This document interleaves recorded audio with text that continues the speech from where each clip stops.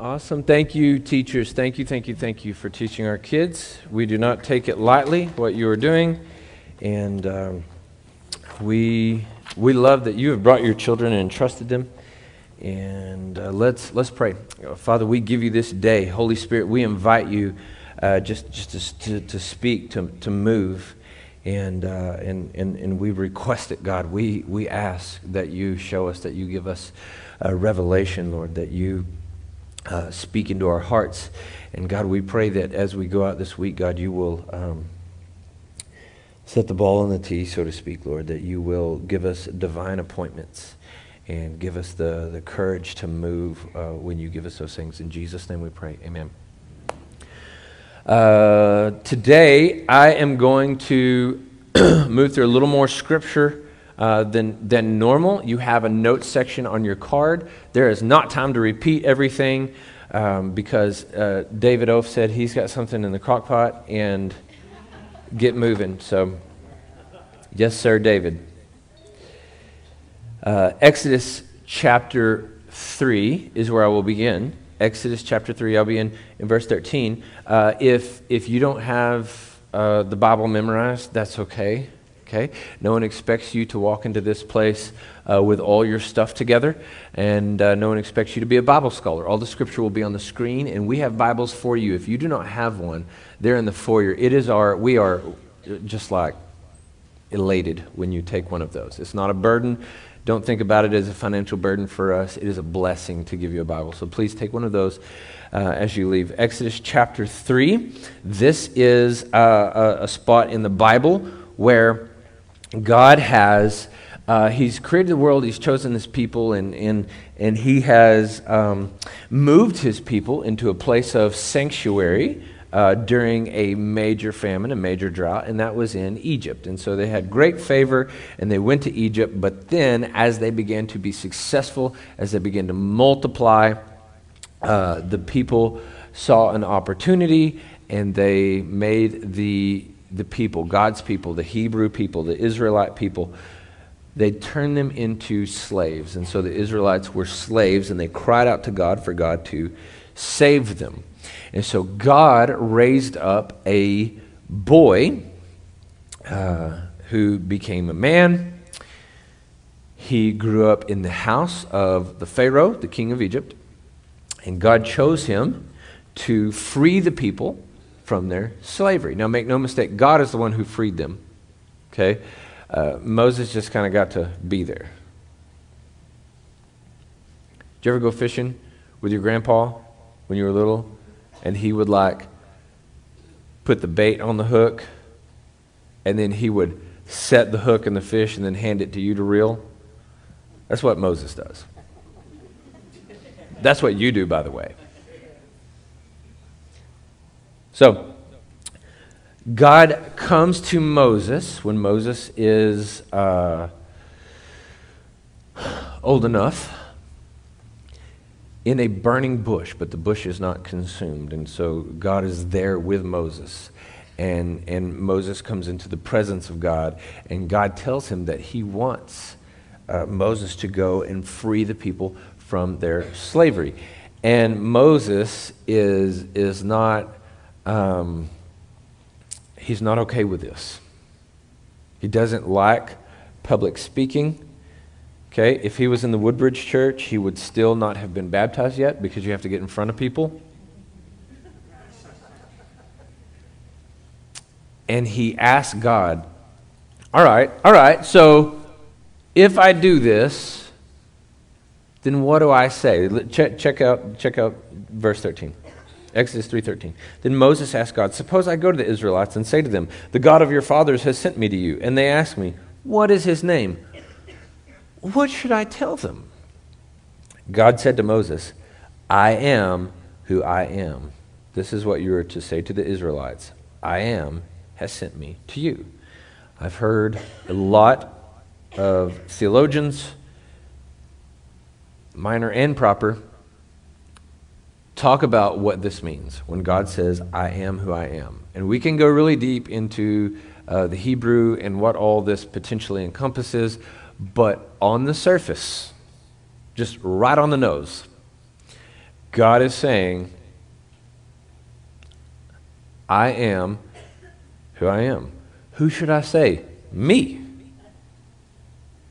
I don't have to explain myself. They don't have to like it. You don't have to like it. I made you. And I have a nature. And I have attributes. And those won't change because you want me to. Those won't change because someone else is in charge. I am who I am, like it or not. And isn't that the thing? If you can get past Genesis, the first chapter, in the beginning, God created. Everything else should be a snap after that.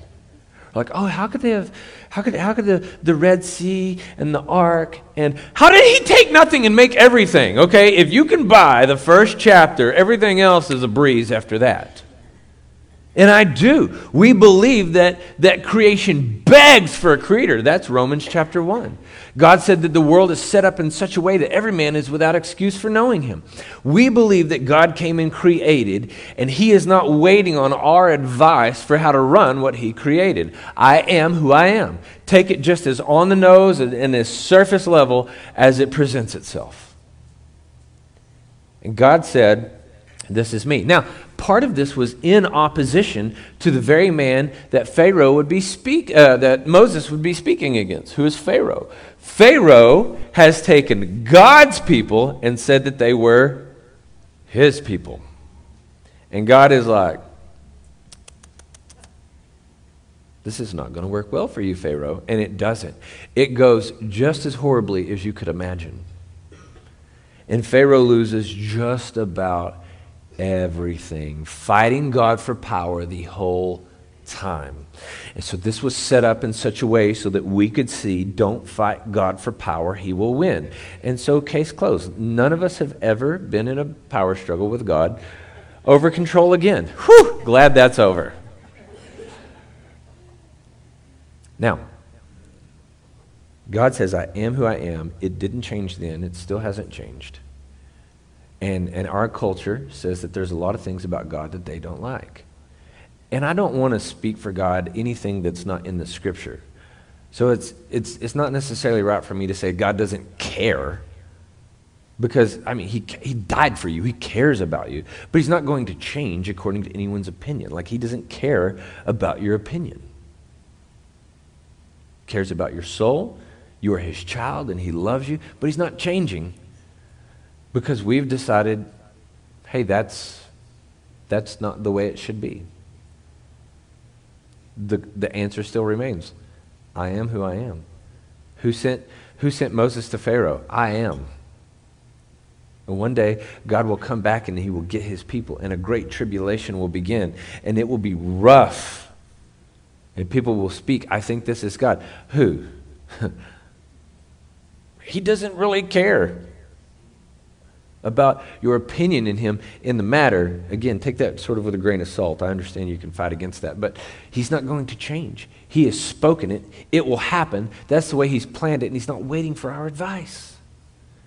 Aren't we glad that we have a loving God? Because if God was a God of hate instead of a God of love, he would still be God. And what are you going to do about it? Didn't we hit the jackpot that we have a loving God? Now, enter the time of Jesus. Let's fast forward into the time of Jesus. And so there are 4 Gospels in the New Testament. So there's a break in the Bible. Old Testament, God creating the world, choosing the people, promising that a Messiah would come. Boom, you have this marker that separates your Old and New Testament. Also, our timeline really revolves around that. BC, AD, okay? Boom. Jesus comes, and we step into the new covenant, the new testament, the new law. Now, Jesus has 4 accounts given of his life: Matthew, Mark, Luke, and John. They are eyewitness or first-hand survey accounts of the life of Jesus. I'm going to Mark today. I could go in Matthew, Mark. I could go in any gospel. They all give an account of this. But Jesus is mature in his relationship to the people at this point. I mean, he's almost been in the ministry for 3 years. He began it at age 30. He is now going into the city of Jerusalem, and word has gotten out about all the things that he has done. His most recent thing to go viral is raising a man from the dead. And there were so many witnesses there that it spread like wildfire. And the people began to think, this is the one we've been waiting for. Now, we can relate to that because our world is getting a little crazy. Okay, it's been crazy for a while, and it just like at this point, we're going, it figures. I mean, if somebody came out today and said, hey, lightning bugs have mutated, and now it's a nuclear explosion every time they glow, we're like, I knew it was going to happen. Just weird stuff, right? We are not unlike them because they had an oppressor, and they were very much waiting for this problem to go away. Jerusalem was controlled by, owned by, if you will, Rome. And Rome had set Herod, who likes to call himself Herod the Great, over Jerusalem. He, as far as the Great, he built really impressive things. Really impressive things. But to do so, like nobody's figured this out. Do y'all realize that the government doesn't have a job? Did you know that? Like the government they don't have an income. They take your income. And it was the same here as well. They were taxing the Jewish people really, really heavily. And so it's like, not only can I take your money that you have earned, but also, hey, we're going to wage some war on some people. Give me your sons as well. And it was a very oppressive relationship that Rome had over Israel. And they were waiting for salvation. But when something is so in your face, like that's all you can see. You know the old adage, like you can't see the forest for the trees. And so God came to save them from a lot more things than just Rome. But Rome was just what was on their mind. Rome was what was in their face. Rome was what was in their pockets. Rome is who had killed their sons. And they were waiting for someone to save them. Now, Mark chapter 11, verse 1 through 11. Hang with me. As they approached Jerusalem, this is Jesus and his boys rolling up on Jerusalem. This is the disciples, this is Jesus. And came to Bethpage and Bethany at the Mount of Olives. Jesus sent out two of his disciples and said to them, go in the village ahead of you.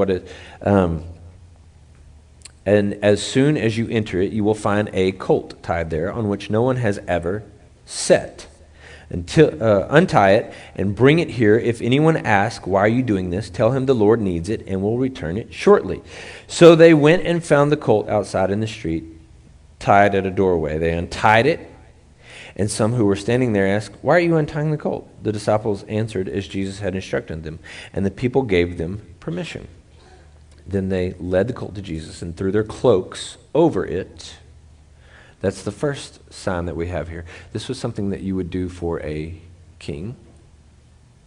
Remember, he had just really grown in popularity from bringing someone back from the dead. Probably would work on us as well. Many in the crowd spread their cloaks on the road, while others spread branches they had cut from the fields. The one who went ahead and those who followed were shouting, Hosanna! Blessed is he who comes in the name of the Lord. Blessed is the coming kingdom of our father David. Hosanna in the highest. Then Jesus entered Jerusalem and went into the temple courts. He looked around at everything, but since it was already late, he went out to Bethany with the 12. This is what we call Palm Sunday. That is today. Today is Palm Sunday. And the people saw Jesus riding in, and they're like, this is the one. He did the sign. He had done a lot more signs than just raising Lazarus from the dead. But this is the one that just went, everybody knew about it. And they were like, this is the one. And so they went out, and they were taking out maybe their outer garments, and they would lay it on the road. And this was a sign, the king is coming. This is the one. This is the king. Now, spoiler alert, by the time the next week is over, they're not so much calling him king. In fact, they murder him by the time the week is over. Our culture says Good Friday. We don't quite have the dates right. We have Resurrection Sunday right, but the day he died we probably have wrong. Doesn't matter. We celebrate it with our country because we're celebrating the right thing, even if it's the wrong date. But they're going to turn on him. In a few days, they're going to turn on him. But for now, they lay down palm branches. They take off their outer garments and they lay them on the road and they scream, Hosanna. And Hosanna means, well, what does Hosanna mean? Yeah, what were they yelling? See, originally, a lot of times when the Bible gives us something in its original language, it will go ahead and interpret it for us. And so the passage actually says, they went ahead and those followed were shouting, Hosanna, blessed is he who comes in the name of the Lord. And I always thought, a while ago that that's what Hosanna meant. But it is not. Hosanna means save us. They were yelling, save us, when he came in because they thought that he was going to be the conquering king. Now here's the problem. What did they want saved from? The same thing we want saved from. Our problems. What did they need saved from? The same thing we need saved from. Our sin. They could only see a tree, and Jesus came to clear the forest. They could only see the problem in their face. Rome has sort of come and gone. Many oppressors since have come and gone. When Germany came into Poland, the Jews were saying, Hosanna, save us. And it wasn't Rome anymore. Well, prophetically it kind of was, but it was a different country. And then when it wasn't when it wasn't Rome, it was somebody else. Before Rome, it was somebody else. It was Babylon. It was Persia. It was Rome. It was Germany. It was, you name it. Who has not oppressed this people?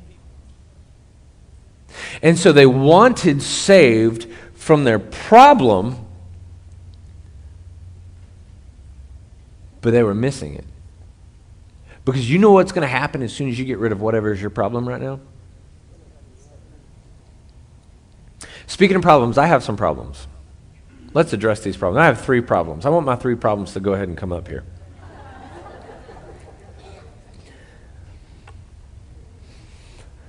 My question is, what do you want salvation from? Now, I'll tell you what I want salvation from.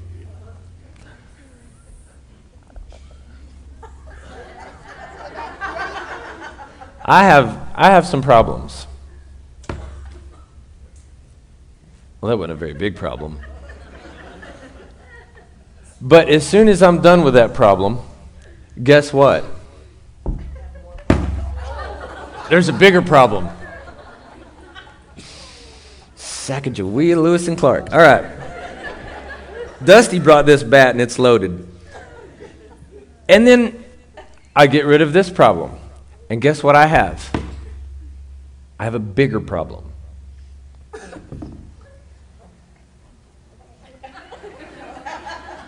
And have you ever gotten rid of a problem just for it to have been working on its swing all the while? And as soon as I get rid of that problem, oh dear Lord.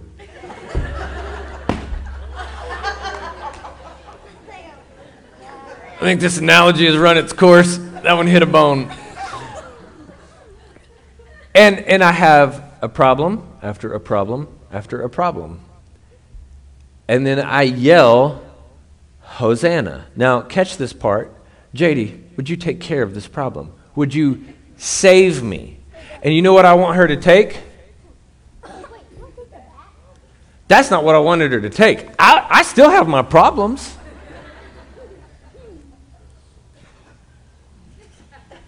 I still have my problems. But go ahead and take a swing, problem.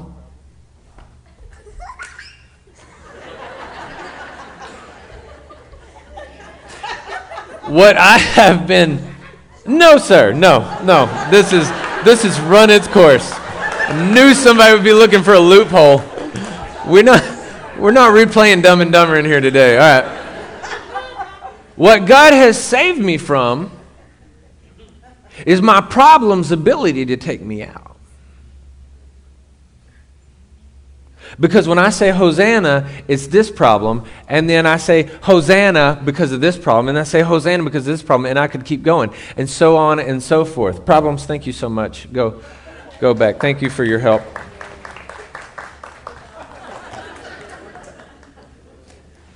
And when I said, JD, save me from this, I was expecting her to take away my problems. And we say, God, I want you to take away my problems. And most of the time what we mean is, God, I want you to make me comfortable enough that I don't need you anymore. But we say, God, I want you to take away my problems. And he takes away our problem's ability to overcome us. Our problem's ability to hurt us. Now you say, hold on, because I have a disease and it's still quite painful. Yes, but guess what? Rome is not your problem. See, because Jesus came, he didn't take Rome away at the moment. He took away sin and death. You will have problems until the day that you die. You will have problems. Jesus said that he came not to bring us out of the world, but take us through the world. And so Jesus has not taken away your problems. He has taken away the problem. Jesus has not saved you from evil in the world. Jesus has made evil have no authority over you. Can I get an amen from anybody out of that? He has taken away the ability for your problems to control your mood, your attitude, your future. I've yet to conquer that one. But God has saved me from the wrath of my enemy. And he says, oh, death, where is your sting? And I will die someday.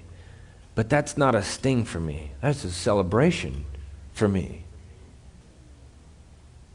Because it no longer has the ability to whack me in the back of the legs. It's still there. I'm still going to go. But he has taken away the sting of death. He's conquered death. He went to Hades and he took the keys. He didn't sneak in. He made the earth rumble. The sun went dark. We actually have extra biblical authors who wrote about the day that Christ died, and they are explaining away naturally why the sun went dim. And they were saying, oh, this has happened before, and they were explaining the earthquake because those things happen. What does that tell us? It happened on that day. There was a rumble, and Jesus went and he took the keys to Hades. Why? Because no one could stop him. And you know what he did? He removed the problem. God says, do not be deceived. God will not be mocked, for a man reaps what he sows. Will I still have problems? Yes. Will there still be repercussions for when I do wrong? Yes. God has principally set this up, and it will run its course. But God has taken away the sting of my enemy. Interesting, though. I want to explore this for a moment. Sometimes we don't want saved by God. We want saved from God. You disagree with me right now, but hang on. Jesus actually addresses this. Mark chapter 12. This is in the same context. I'm in sort of the same passage that we were just reading. This is Jesus coming in, and he comes in on Palm Sunday, and then what does he begin to teach? Well, this is what he teaches. In Mark 12, 1 through 11, he began to speak to them in parables. And Jesus is about to give you his point of view on your problems. A man planted a vineyard, put a fence around it, dug a pit for a winepress, and built a watchtower. Now that's a garden. Think about that. I mean, he built it all. This is turnkey. Then he leased it to tenant farmers and went away. Now, what are we talking about here? If you're looking for you in this story, you just found you. You're the tenant farmer. He is the one who built the wine press. You're getting the analogy here, the sphere? He built the wine press. He built the watchtower. He made all this, and he leased it, and he went away. Hopefully we're connecting all the dots. At harvest time, he sent a servant to the farmers to collect some of the fruit of the vineyard from them. But they took him, beat him, and sent him away empty-handed. Did God not send prophet after prophet after prophet? And what did we do to them? Again, he sent another servant to them, and they hit him on the head and treated him shamefully. Then he sent another, and they killed that one. He also sent many others. Some they beat, and some they killed. He still had one to send, a beloved son. But those tenant farmers said to one another, "This is the heir. Come, let's kill him, and the inheritance will be ours." Is this any different than Pharaoh? You know what? This is not really all his. It's mine. I possess this land. I possess this thing. How many of you were ever, if you were ever, and don't raise your hand because that'll make you look pathetic, but if you were a stud athlete, how foolish is it to be arrogant about that? Were you not born with that? Who gave that to you? Like, how can you be arrogant about that? It's on loan. Manage it. Be proud that you managed it. You didn't do that. You're super smart, good. That means you're super responsible. Because God has given you something, He gave it for a reason. So I cannot be arrogant about what I have. I use it responsibly. We have this world. You have land. You have possessions. You have whatever. You have nothing. I'm super proud of you. You invested. Some of you have taken chances that I just don't have the courage to take. I'm proud of you. Props for that. But you have nothing that God did not allow you to have. And we use it for Him. Otherwise, we're like these people going, you know what, we leased this, but honestly, I think we own it now. And we don't. This is on lease. And when the king shows up and says, hey, from my vineyard, what do you have? So, but those tenant farmers said to one another, this is the heir, come let's kill him, and the inheritance will be ours. I'm on verse 8 now. So they seized him, killed him, and threw him out of the vineyard. What then will the owner of the vineyard do? He will come and kill the farmers and give the vineyard to others. Haven't you read this scripture? The stone that the builders rejected has become the cornerstone. This came about from the Lord and is wonderful in our eyes. They were looking for a way to arrest him, but feared the crowd because they knew he had spoken this parable against him, so they left him and went away. Jesus was speaking this parable to the Pharisees, to the ones who were sort of in charge. And he was like, this is not your vineyard.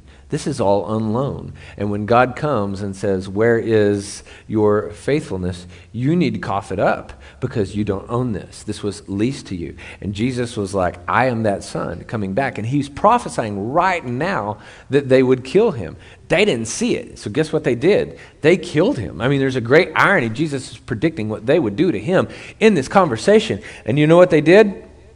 It says they were looking for a way to arrest him, but feared the crowd because they knew he had spoken. They couldn't see it. They're not paying attention to what he's saying. They're like, yeah. Stop this mumbling about how we're going to kill you. We're trying to figure out how to kill you. Stop all this nonsense about how we're tenant farmers that owe stuff. We're trying to kill the king's son right now because we think it's ours.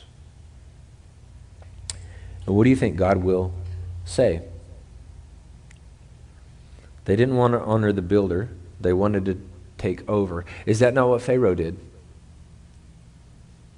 Who took God's people as his own people? Is that not what the Pharisees were doing? Treating God's people as though they were their people to rule over? Is that not what many churches do? Is use people as a stepping stone to YouTube fame? And we take things and say, this is mine. And we are in the same boat Pharaoh was in. And what does God have to say I am who I am. It does not matter our opinions, our advice, because we pray and give lots of advice to God. And I do too. I catch myself all the time. I have quite a few suggestions. I feel like they're creative. But he doesn't always seem to take them. Sometimes he does. Is this us as a people in the same boat as Pharaoh, saying, you can't have it, it's mine? You will find yourself fighting a battle that you can't win. John 10:10. A thief comes only to steal and kill and destroy. I have come so that they may have life and have it in abundance. Jesus came to give you life. There is no need to fight against him. The very one who created the vineyard in this parable, he also set up a watchtower. He also went ahead and created a wine press. He set them up for success. There was no reason that they could not have great joy, have great success. The problem came when they thought that their lives were their own, when they thought that the vineyard was their own, when we think that the church is our own, when we think that our possessions are our own, when we think that our talents are our own, we face a God who says, I want you to go free your people. Tell them, I am who I am. Because you will go in this culture to people and they will say, well, I don't like how God did this, and I don't like how God did this, and I don't like how the Bible says this. And it changes nothing. I want the worship team to go ahead and come up. We want his blessing, because you want to be blessed by the Lord, right? And God said that he came to give life. I think that God wants to bless you. Our problem is we want his blessing our way. Our problem is we want his blessing our way. And God says, oh child, if you would just open your hand to receive, yes, I will take some things out of it, but I will put so much more in it. I'm not preaching to you that you will be healthy, wealthy, and wise. I am telling you that God has created, I'm telling you that God has defeated your ultimate enemy. I'm telling you that God has taken the bat away from your problems. I'm not telling you that your problems will go away. I am not telling you that you're going to have prosperity in every measurable way that you want. I am saying that God came so that you would have life to the full. And I kind of like that part. But I will never get there my way. I must get there his way. And I learned that from God's perspective, it's all his anyways. God tells us in Matthew, what good father in this place whose son wants a fish will give him a snake? God won't do that to you either. He's a good father. If we, sinful people, can be good fathers and good gifts to our children, how much more will your heavenly Father do for you? But the problem is, I want Rome gone. I want my financial problems gone. God won't fix my car. Right? How many people have just gone sledgehammer crazy because of your hot water heater? Like, that thing will come and go. There is a problem. There is a thing, and it is just wrong for you. It is one tree in the forest. It's just the tree that happens to be right in your face. God has taken away that problem's ability to take you out. If you are a child of God, your Father has taken away that problem's ability to take you out. When they cried Hosanna, this is the irony, and this is I'm done. Because Dusty's like, why you call us up here and then talk for 20 minutes? Is that my key? When the people cried Hosanna, God save us. He did. Look back at your life. How many times have you said, God save us? You're here. He did it. He continues to do it. And it so far has not looked exactly the way I had planned. The way I had planned was going to fail. It's going to be awesome for a couple days, but it would have eventually failed. When we cry out to God, He saves us. Trust God that He sees the real enemy. Trust your Father that He sees the real enemy. If you are a Christian in this place, you do not have to fear death. If you are a Christian in this place, you do not have to fear hell. Anybody? If you are a believer in this place, you do not have to fear an eternity separated from God. If you are a Christian in this place and you have loved ones who have gone, who are believers in Jesus, you will be reunited with somebody who gets to spend eternity with God. Do we have hope in that or what? Now talk to me about Rome. Talk to me about Rome. Now talk to me about your hot water heater. Talk to me about your car. Where's that going to be in heaven? No. God has taken away a problem so much bigger. You're still in the forest. You still got trees in your face. They won't kill you. Listen, your problems aren't going to take you out. If you are a child of God, this is just a training ground to get you to the Father. Oh, death, where is your victory? Because it ain't here, baby. That doesn't mean I'm not going to die. That means I'm going to live eternally. Christians, take hope. Jesus paid for your sin if you would just accept that. And He has saved you from your biggest problem. Stand and worship with us.